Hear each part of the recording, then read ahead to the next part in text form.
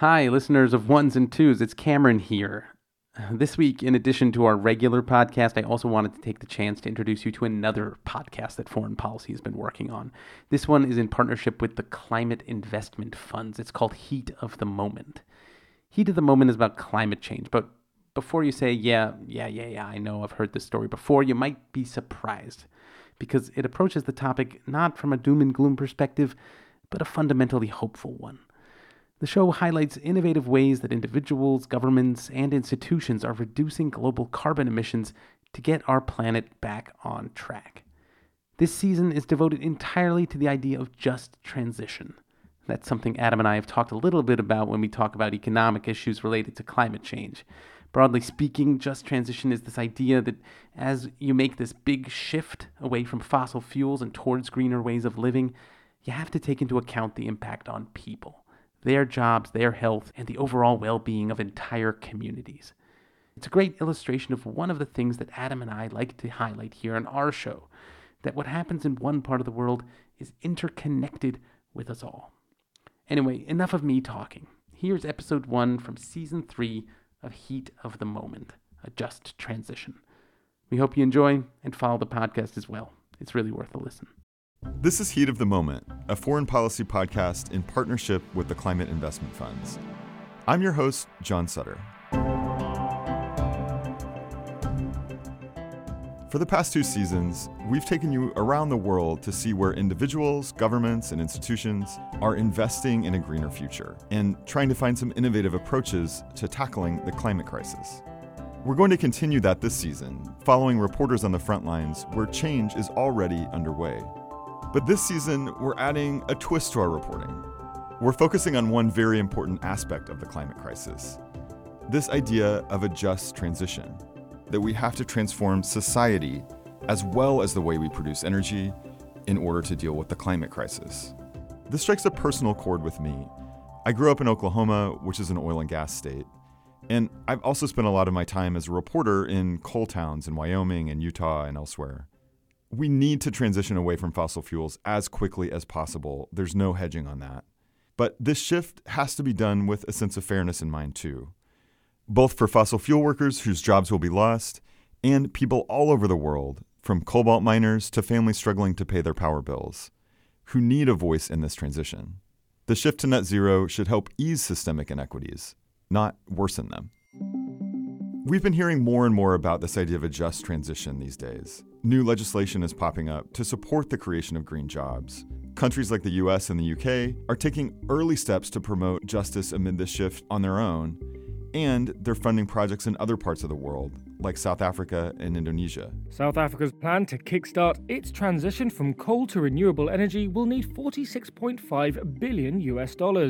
And that's more than 5 times the $8.5 billion Western nations have pledged to the project over the next 3 to 5 years. Later in this episode, we're going to hear from reporter Elna Schutz in South Africa about what's happening to that country's energy industry, which has just received a big infusion of just transition dollars. The idea of a just transition often is associated with coal miners and other fossil fuel workers, whose jobs are going away as we move to cleaner energy sources like wind and solar. Bracing to go green, the mining industry weighing the potential impact of President Biden's green energy push. Workers in the industry are beginning to worry about the fate of their jobs. But this is a topic that's so much bigger than that. As we'll hear throughout the season, this concept encapsulates broader ideals of righting past wrongs like racism or sexism, colonialism and classism. It is an issue of fairness for future generations. Anyone who has children, anyone who has grandchildren. That's Benjamin Sovacool, a researcher and energy policy professor at Boston University and the University of Sussex. The United Nations estimates that 80 million jobs are at risk of being lost because of global warming by 2030. And most notably, that's happening in the global south. The risk of doing nothing to address these challenges is huge. So I think it raises these really pesky issues of, well, who is to blame? And who should do what? Who's responsible in a situation like this? Is it historical emitters like Europe and the US? Or is it going to be the future emitters? 80% of future greenhouse gas emissions by end of century will be developing countries. They won't be the US and Europe. So who? Who should do it? And that's where this idea of a just transition comes in. making sure that the changes that are taking place to move away from fossil fuels aren't just benefiting the wealthy nations. Well, justice is great, but you also have to ask justice for whom. It can't just be justice for Americans or justice for homeowners or justice for ratepayers, right? Because that will create further injustices in the attempt to do something just. And that's the danger, to make sure that we're not just perpetuating someone's version of justice over other people's views. What's like a tangible case study that you look to, as you're thinking about this idea of a just transition? Like I've asked a number of people about other points in history where like a huge shift in an economy took place, and I have never heard like a great example of where that transition happened and it was done in a just way, or where that was really like a big part of the discussion. I'm wondering what you look to in terms of like helpful case studies, either from the past or like things that are going on right now that just maybe aren't applied as widely as they should be. So I think the two that stand out, one in the global north, one in the global south.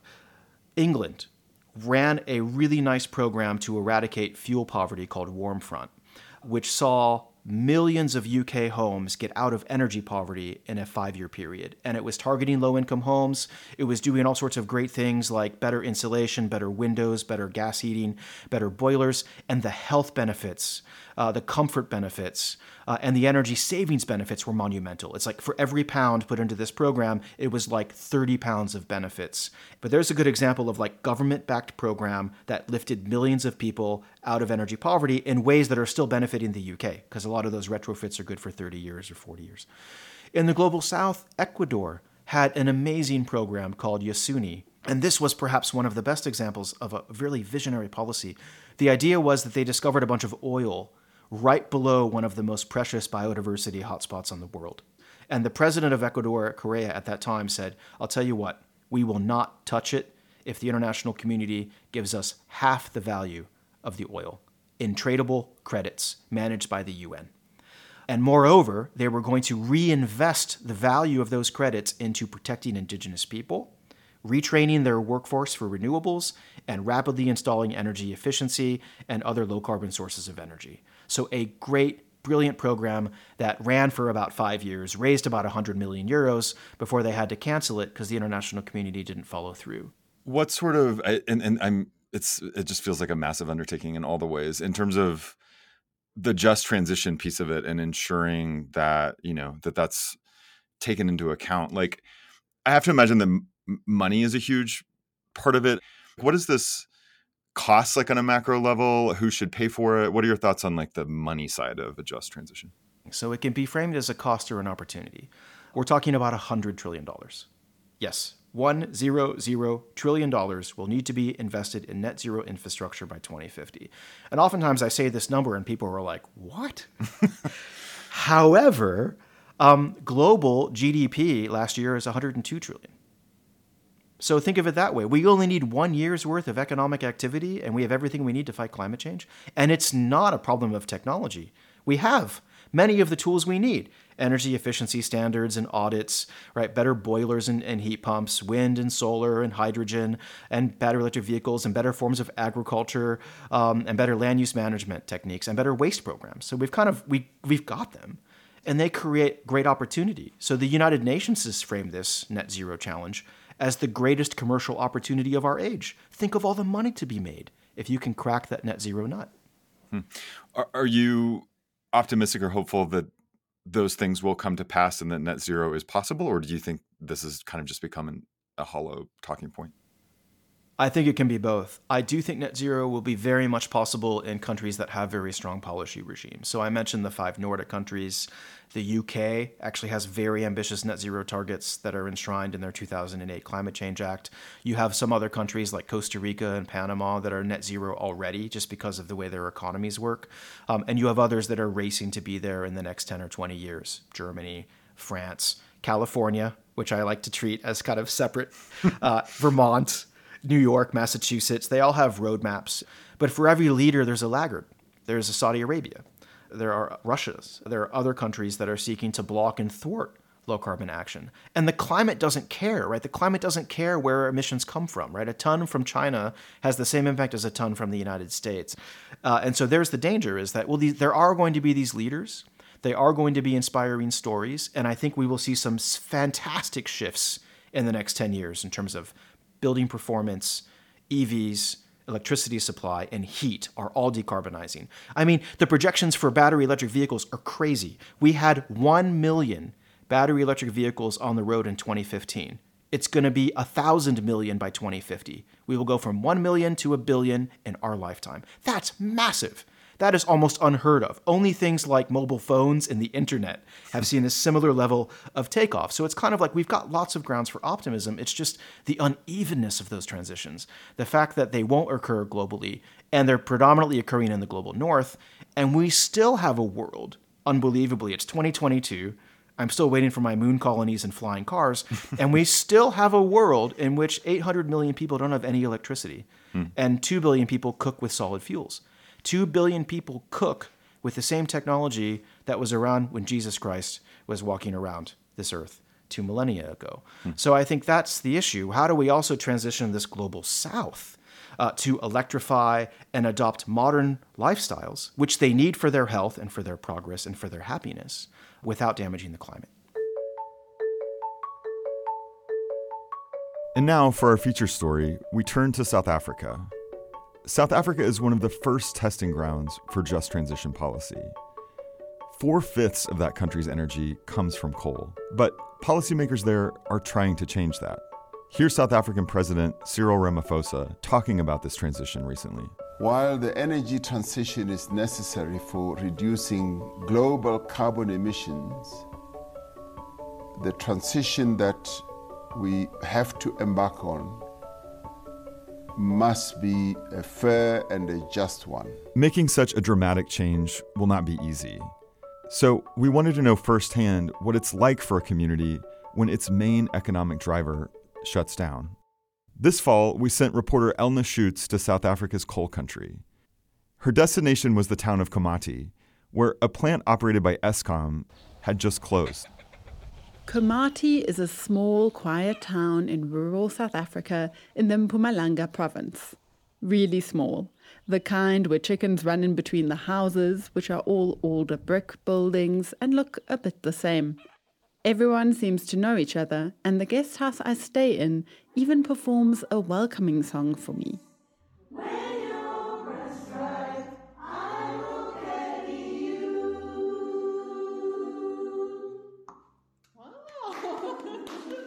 But over this quaint community loom grey towers and chimneys.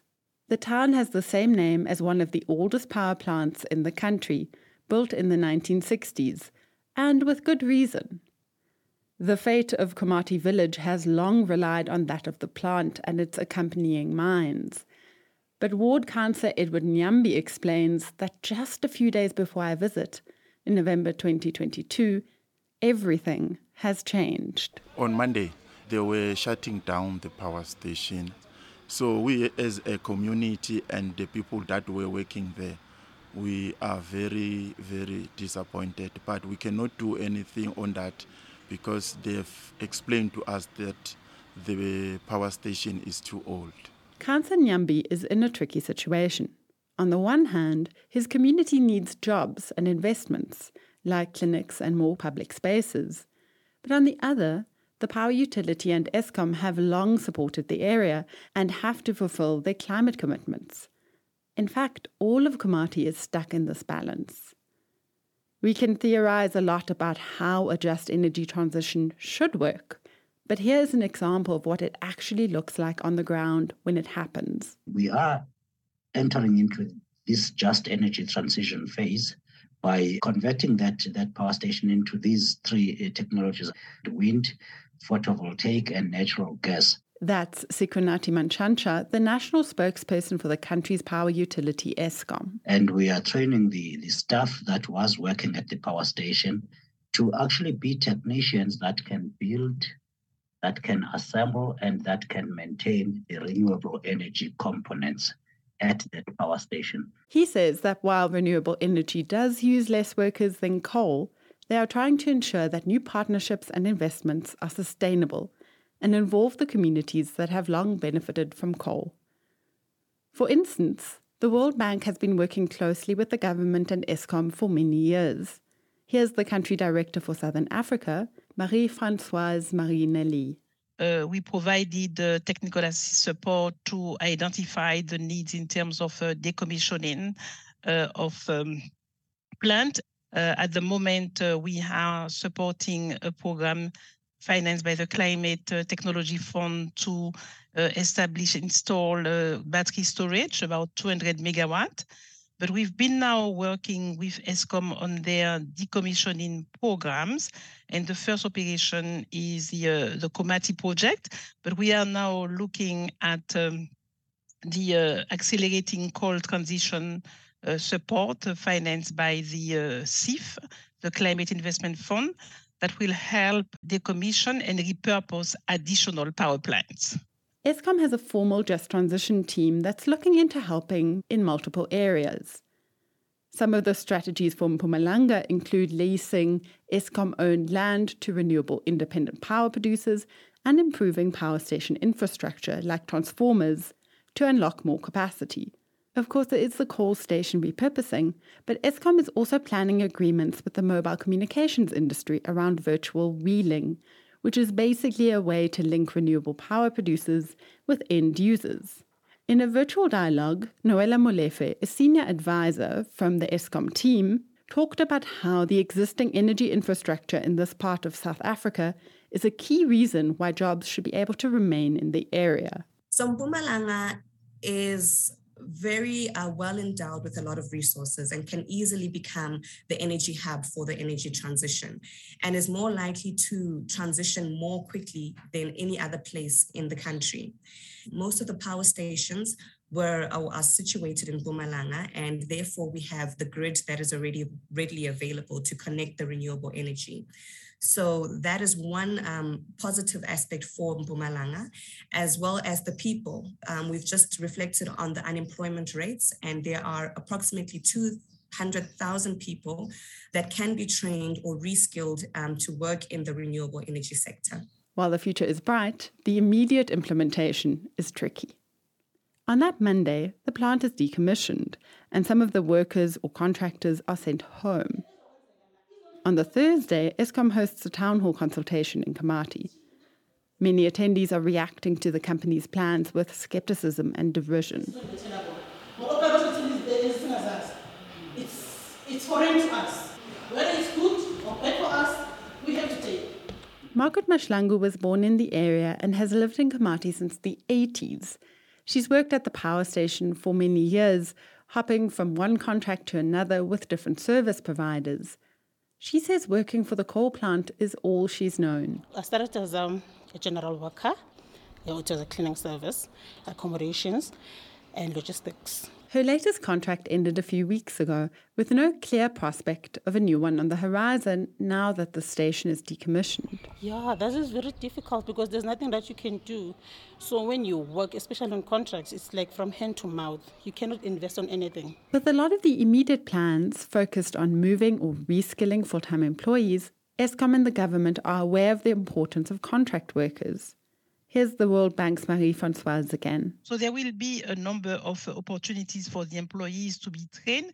And already, Eskom has established on the Komati site a Komati training facility that will indeed help direct employees, but also the contract workers, also local community members and others through a specialized industry-related and accredited training program. Margaret is trying to help herself and the community in the shorter term by growing vegetables on a small plot of land.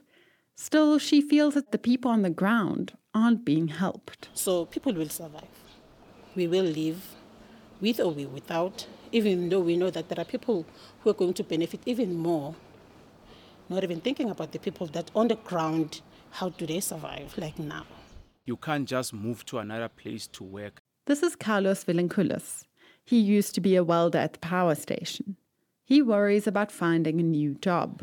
Yeah, the future, it's 50-50. It's like a coin. I might say we're gonna win, and I can also say we're going to lose.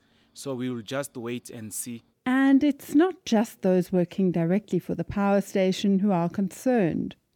Thompson Tatosibia is a primary school teacher. They should have come up with a plan on how we are going to make a living. He says that the plans that are given so far are just not concrete enough. When we ask now, what are the incentives? In the process that you are reskilling, what are the benefits? No benefit. They are not saying anything. They are saying we will think about stipends, we will think about this and this. So we'll just go and attend classes on empty stomach. There are a lot of questions swirling around tonight, and the answers offered by the Eskom representatives seem to be doing little to assuage the concerns in the room. What did we miss? While the consultants and power utility representatives are clearly trying to come up with solutions in a difficult situation, for the community members suddenly sitting without jobs, the future is scary. Here's Margaret again. If you're going to phase out the coal and you're going to close the power station that is using the coal, I'm thinking of my 9-year-old today, that in my age, when she reaches my age, how is she going to survive? My child is still at school. She doesn't even know what is happening around her. Margaret is glad there are consultations happening, but she feels they are somewhat lacking. They've consulted with a small portion of the community.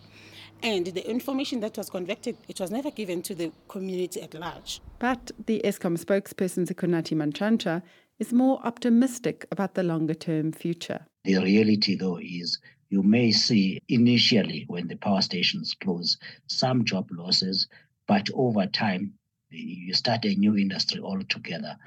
This will be a net job creator. There are estimated 300,000 jobs to be created out of renewables in those areas over the next 20 years, which is way more than you currently have in coal and can ever have. Marie-Françoise from the World Bank explains that in the shorter term, various projects, like the Renewable Energy Training Centre at Komati, will roll out in the next year or so. So we expect that in the course of 2023, we should be able to already see activities on ground.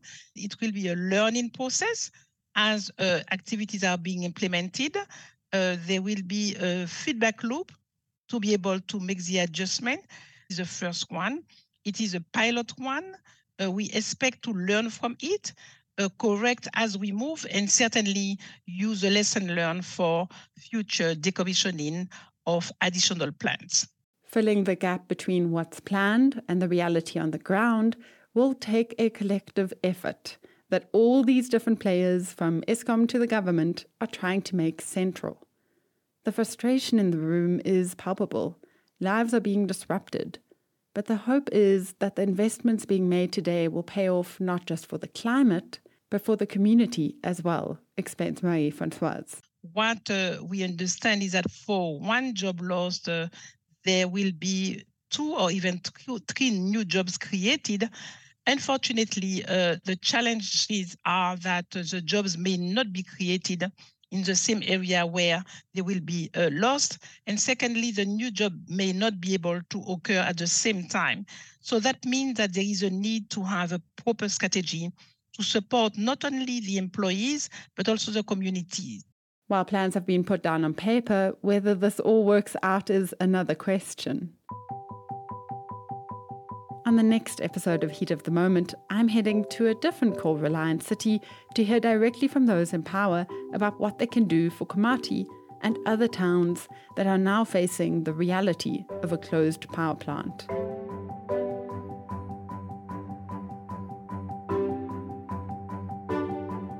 As you can hear from that reporting, there are passionate voices on all sides of this issue. Real lives are being affected, and there's no solution that will appease everyone, of course. The transition away from fossil fuels is essential for stabilizing the atmosphere and planet. It has to happen, and it has to happen as quickly as possible. But there's an increasing recognition that fairness must also be part of this shift as well. And we're going to keep exploring these themes throughout the season. For a final thought, Let's go back to Benjamin Sovacool, the energy policy professor at Boston University. He says it will take collective action for us to make these massive shifts. And it isn't yet too late. Most recent projections, even published in Nature this year, say a 1.5 degree threshold is still achievable, barely, if we come together. We don't have to become a world in which we have hundreds of millions of climate refugees and thousands of wildfires and massive insurance damage. It's not a foregone conclusion, it's not predetermined. And I think the decisions that we make collectively in the next 5 to 7 years will really shape whether we reach that 1.5 degree target. We still have time if we act now.